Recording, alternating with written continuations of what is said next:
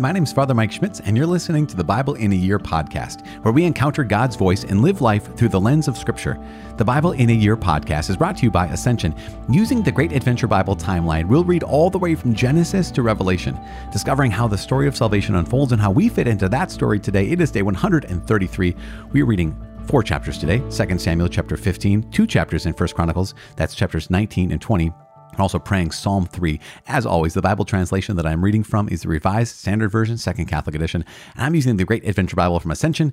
If you want to download your own Bible in a Year reading plan, you can visit ascensionpress.com/Bible in a Year. You also can click on subscribe if you want to subscribe to this podcast. As I said, reading from 2 Samuel chapter 15, 1 Chronicles 19 and 20, and Psalm 3. One quick note before we start the readings is in 1 Chronicles chapter 19 and 20, we're going to hear, again, just like always, it's going to be a little flashback. And some of the flashback we're going to get is David and his battles. We're also going to get a little glimpse of, in the spring of the year, when kings go out to battle. Joab led the armed forces and ravaged the country of the people of Ammon and besieged Rabbah. And David stayed at home. But we won't get the rest of the story. We're just going to get the story of the battle. And remember, that's because 1 Chronicles wants to highlight the fact that God is going to restore the kingdom and he's going to restore the temple. He's going to restore the people of God and he's going to restore the worship of God. And so that's what 1 Chronicles is really focusing on. But we resume our story with Absalom and what he's doing, rebelling against his father in 2 Samuel chapter 15, and then going back and seeing how David was a great warrior king, even if he wasn't a great father here in 1 Chronicles 19 and 20. 2 Samuel chapter 15, Absalom usurps the throne. After this, Absalom got himself a chariot and horses, and 50 men to run before him. And Absalom used to rise early and stand beside the way of the gate. And when any man had a suit to come before the king for judgment, Absalom would call to him and say, "From what city are you?" And when he said, "Your servant is of such and such a tribe in Israel," Absalom would say to him, "See, your claims are good and right, but there is no man deputed by the king to hear you." Absalom said moreover, "Oh, that I were judge in the land! Then every man with a suit or cause might come to me, and I would give him justice."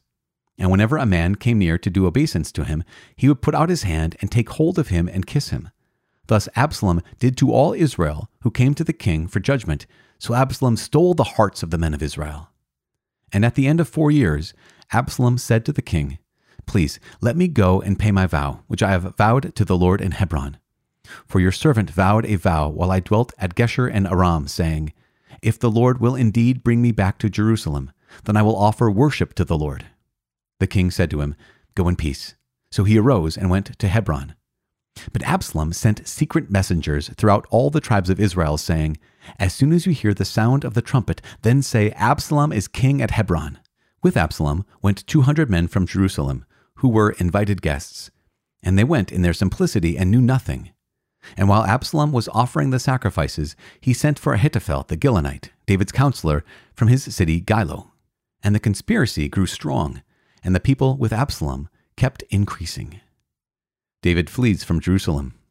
And a messenger came to David, saying, "The hearts of the men of Israel have gone after Absalom." Then David said to all his servants who were with him at Jerusalem, "Arise, and let us flee, or else there will be no escape for us from Absalom. Go in haste, lest he overtake us quickly and bring down evil upon us, and strike the city with the edge of the sword." And the king's servants said to the king, "Behold, your servants are ready to do whatever my lord the king decides." So the king went forth, and all his household after him. And the king left 10 concubines to keep the house. And the king went forth, and all the people after him, and they halted at the last house.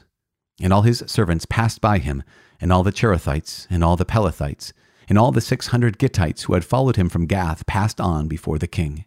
Then the king said to Ittai the Gittite, "Why do you also go with us? Go back and stay with the king, for you are a foreigner and also an exile from your home. You came only yesterday, and shall I today make you wander about with us, seeing I go I know not where? Go back and take your brethren with you, and may the Lord show mercy and faithfulness to you." But Ittai answered the king, "As the Lord lives, and as my lord the king lives, wherever my lord the king shall be, whether for death or for life, there also will your servant be." And David said to Ittai, "Go then, pass on." So Ittai the Gittite passed on, with all his men and all the little ones who were with him. And all the country wept aloud as all the people passed by, and the king crossed the brook Kidron, and all the people passed on toward the wilderness. And Abiathar came up, and behold, Zadok came up also with all the Levites, bearing the ark of the covenant of God, and they set down the ark of God until the people had all passed out of the city. Then the king said to Zadok, "Carry the ark of God back into the city. If I find favor in the eyes of the Lord, he will bring me back, and let me see both it and his habitation. But if he says, I have no pleasure in you, behold, here I am. Let him do to me what seems good to him." The king also said to Zadok the priest, "Look, go back to the city in peace, you and Abiathar, with your 2 sons, Ahimaaz your son, and Jonathan the son of Abiathar. See, I will wait at the fords of the wilderness until word comes from you to inform me." So Zadok and Abiathar carried the ark of God back to Jerusalem, and they remained there. But David went up the ascent of the Mount of Olives, weeping as he went, barefoot and with his head covered, and all the people who were with him covered their heads, and they went up, weeping as they went. And it was told David, "Ahithophel is among the conspirators with Absalom." And David said, "O Lord, I pray you, turn the counsel of Ahithophel into foolishness." Hushai becomes David's spy. When David came to the summit, where God was worshipped, behold, Hushai the Archite came to meet him with his coat torn and earth upon his head. David said to him, "If you go on with me, you will be a burden to me. But if you return to the city and say to Absalom, I will be your servant, O king, as I have been your father's servant in time past, so now I will be your servant. Then you will defeat for me the counsel of Ahithophel. Are not Zadok and Abiathar the priests with you there? So whatever you hear from the king's house, tell it to Zadok and Abiathar the priests. Behold, their 2 sons are with them there, Ahimaaz, Zadok's son, and Jonathan, Abiathar's son. And by them you shall send to me everything you hear." So Hushai, David's friend, came into the city, just as Absalom was entering Jerusalem. The first book of Chronicles, chapter 19. Defeat of the Ammonites and the Syrians. Now after this, Nahash, the king of the Ammonites, died, and his son reigned in his stead. And David said, "I will deal loyally with Hanun, the son of Nahash, for his father dealt loyally with me." So David sent messengers to console him concerning his father, and David's servants came to Hanun in the land of the Ammonites to console him. But the princes of the Ammonites said to Hanun, "Do you think, because David has sent comforters to you, that he is honoring your father? Have not his servants come to you to search and to overthrow and to spy out the land?" So Hanun took David's servants and shaved them and cut off their garments in the middle at their hips and sent them away, and they departed. When David was told concerning the men, he sent to meet them, for the men were greatly ashamed. And the king said, "Remain at Jericho until your beards have grown, and then return." When the Ammonites saw that they had made themselves odious to David, Hanun and the Ammonites sent 1,000 talents of silver to hire chariots and horsemen from Mesopotamia, from Aram Maach, and from Zobah. They hired 32,000 chariots, and the king of Maacah with his army, who came and encamped before Medeba. And the Ammonites were mustered from their cities and came to battle. When David heard of it, he sent Joab and all the army of the mighty men. And the Ammonites came out and drew up in battle array at the entrance of the city. And the kings who had come were by themselves in the open country. When Joab saw that the battle was set against him both in front and in the rear, he chose some of the picked men of Israel and arrayed them against the Syrians. The rest of his men he put in the charge of Abishai his brother, and they were arrayed against the Ammonites. And he said, "If the Syrians are too strong for me, then you shall help me. But if the Ammonites are too strong for you, then I will help you. Be of good courage, and let us play the man for our people and for the cities of our God, and may the Lord do what seems good to him." So Joab and the people who were with him drew near before the Syrians for battle, and they fled before him. And when the Ammonites saw that the Syrians fled, they likewise fled before Abishai, Joab's brother, and entered the city. Then Joab came to Jerusalem. But when the Syrians saw that they had been defeated by Israel, they sent messengers and brought out the Syrians who were beyond the Euphrates, with Shophak, the commander of the army of Hadadezer, at their head. And when it was told David, he gathered all Israel together and crossed the Jordan and came to them and drew up his forces against them. And when David set the battle in array against the Syrians, they fought with him. And the Syrians fled before Israel, and David slew of the Syrians the men of 7,000 chariots and 40,000 foot soldiers, and killed also Shophak, the commander of their army. And when the servants of Hadadezer saw that they had been defeated by Israel, they made peace with David and became subject to him. So the Syrians were not willing to help the Ammonites any more. Chapter 20. The siege and capture of Rabbah. In the spring of the year, the time when kings go forth to battle, Joab led out the army and ravaged the country of the Ammonites, and came and besieged Rabbah. But David remained at Jerusalem. And Joab struck Rabbah and overthrew it. And David took the crown of their king from his head. He found that it weighed a talent of gold, and in it was a precious stone, and it was placed on David's head. And he brought forth the spoil of the city, a very great amount, and he brought forth the people who were in it, and set them to labor with saws and iron picks and axes. And thus David did to all the cities of the Ammonites. Then David and all the people returned to Jerusalem. War with the Philistines. And after this, there arose a war with the Philistines at Gezer. Then Sibbecai the Hushathite slew Sippai, who was one of the descendants of the giants, and the Philistines were subdued. And there was again war with the Philistines, and Elhanan, the son of Jair, slew Lami, the brother of Goliath, the Gittite, the shaft of whose spear was like a weaver's beam. And there was again war at Gath, where there was a man of great stature who had 6 fingers on each hand and 6 toes on each foot, 24 in number. And he also was descended from the giants. And when he taunted Israel, Jonathan, the son of Shimeah, David's brother, slew him. These were descended from the giants in Gath, and they fell by the hand of David and by the hand of his servants. Psalm 3. Trust in God under adversity. A psalm of David when he fled from Absalom his son.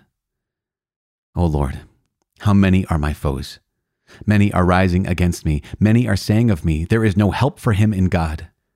But you, O Lord, are a shield about me, my glory and the lifter of my head.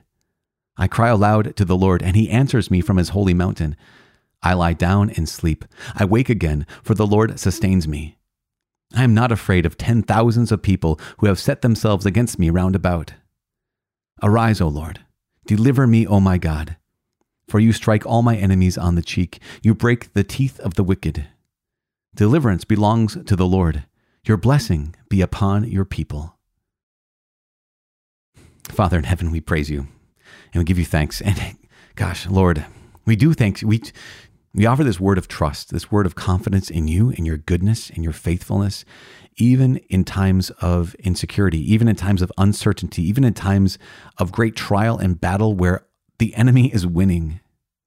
We declare our trust in you this day and every day. In Jesus' name, in the name of the Father and of the Son and of the Holy Spirit, amen. I wanted to highlight that fact that we declare our trust in God, even in the midst of the battle. Psalm 3, I mentioned yesterday, I think it was, that Psalm 131 is one of my favorite Psalms. It's only 3 verses long, but it's also just this great Psalm of trust and confidence, humble confidence in the Lord. But Psalm 3 is an incredible, phenomenal Psalm of trust. And now we think, okay, it's Psalm of David. So here's David who's on his throne and he's saying, oh God, I trust you so much. But when Psalm 3 was written, it was written while David was fleeing from Absalom. So imagine, here everything is falling down around you. Like you're on the run from your own son who is trying to kill you and trying to take your throne, trying to take your authority. And everyone you know and everyone you love is now under threat of your own son. And it's your fault, more or less. And it's in that context that David writes this psalm of, God, I trust in you.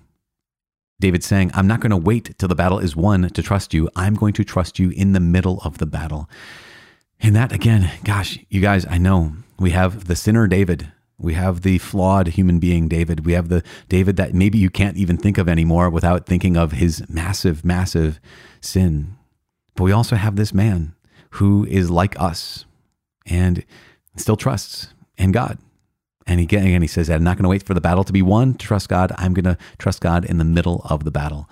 And so that we have him. And also, again, flawed human beings. But here's David in 2 Samuel chapter 15. And what is he doing? He's escaping, right? Because his son Absalom. So at the beginning of chapter 15, Absalom is being smart. Absalom's back. Absalom is back in Jerusalem, and good-looking guy, Brad Pitt of the I don't know, whoever the good-looking people are now, Brad Pitt of Jerusalem, and he's positioning himself at the gate, and he's saying, hey, listen, let me judge your cases for you. I am right, and listen, my dad can't be bothered. He can't be bothered by you, but I'll take care of you. And he shows that he wants to actively take care of the people of Israel. Now, obviously, he wants to do that in order to take the kingdom away from his father. But he shows initiative there. And then when he gathers the people at Hebron to fight against his father, David knows the writing's on the wall. He knows that he has to flee from the city. And there's something about David, just again, let's highlight this fact, that as Absalom's leading these people into Jerusalem, these warriors into Jerusalem to kill his father, David is walking with his people out to escape Jerusalem, and he waits, and they all walk by him as he makes sure they all leave the city and they're all safe. David stands there, and they all have to walk by him. And think about this. Not only is this a good sign of David saying, yeah, women and children first, you get in the lifeboats. I'm going to wait here until everyone's out. The captain going down with his ship, essentially. David's letting them all pass by him, making sure that everyone who needs to get out is getting out. But also, they probably all knew, David, you failed as a king when you did that sin in chapter 11. David, you failed as a father when you didn't deal with Amnon, who violated his sister. David, you failed as a father when you didn't deal rightly with Absalom. And he's standing there as they all have to walk by him and see him in his shame. And there's something noble about this. Again, David remains a noble person. He remains the king who truly wants to care for his people. We're going to see him humbled even more tomorrow. But for this part, we have David saying, okay, priests, Zadok, Abiathar, take the ark of the Lord back to the temple. If God wants to bring me back, I'll be able to be in his presence again. But the Lord belongs in his tent, in the tabernacle area. And he just shows this trust. He just shows this trust very, very clearly in this moment. One last note. Ahithophel is the advisor, David's advisor, and Absalom sends for him. And so when David finds out that Ahithophel has essentially been a traitor and has gone over to Absalom, David is heartbroken. You can tell that David is truly disturbed. He's truly disturbed. And it's often thought that that's who David was thinking about when he wrote in the book of Psalms, even my friend who ate at my table, my own familiar friend whom I trusted, who ate my bread, has lifted up his heel against me in Psalm 41. Yeah, you can imagine that this is that friend, possibly Ahithophel, who was his counselor, who betrayed him and traded sides and went over to Absalom. Again, in the midst of all this, David shows his humility. In the midst of all this, David shows his trust in the Lord. And in all of this, David shows a true repentance.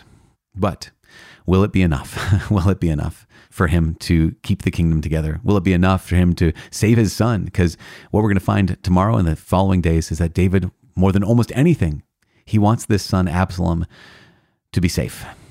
So if we need to act today to care for the people we love, maybe they don't know that we love them. Maybe they don't know that we've forgiven them. Maybe they've offered forgiveness to us, but we haven't received it or accepted it.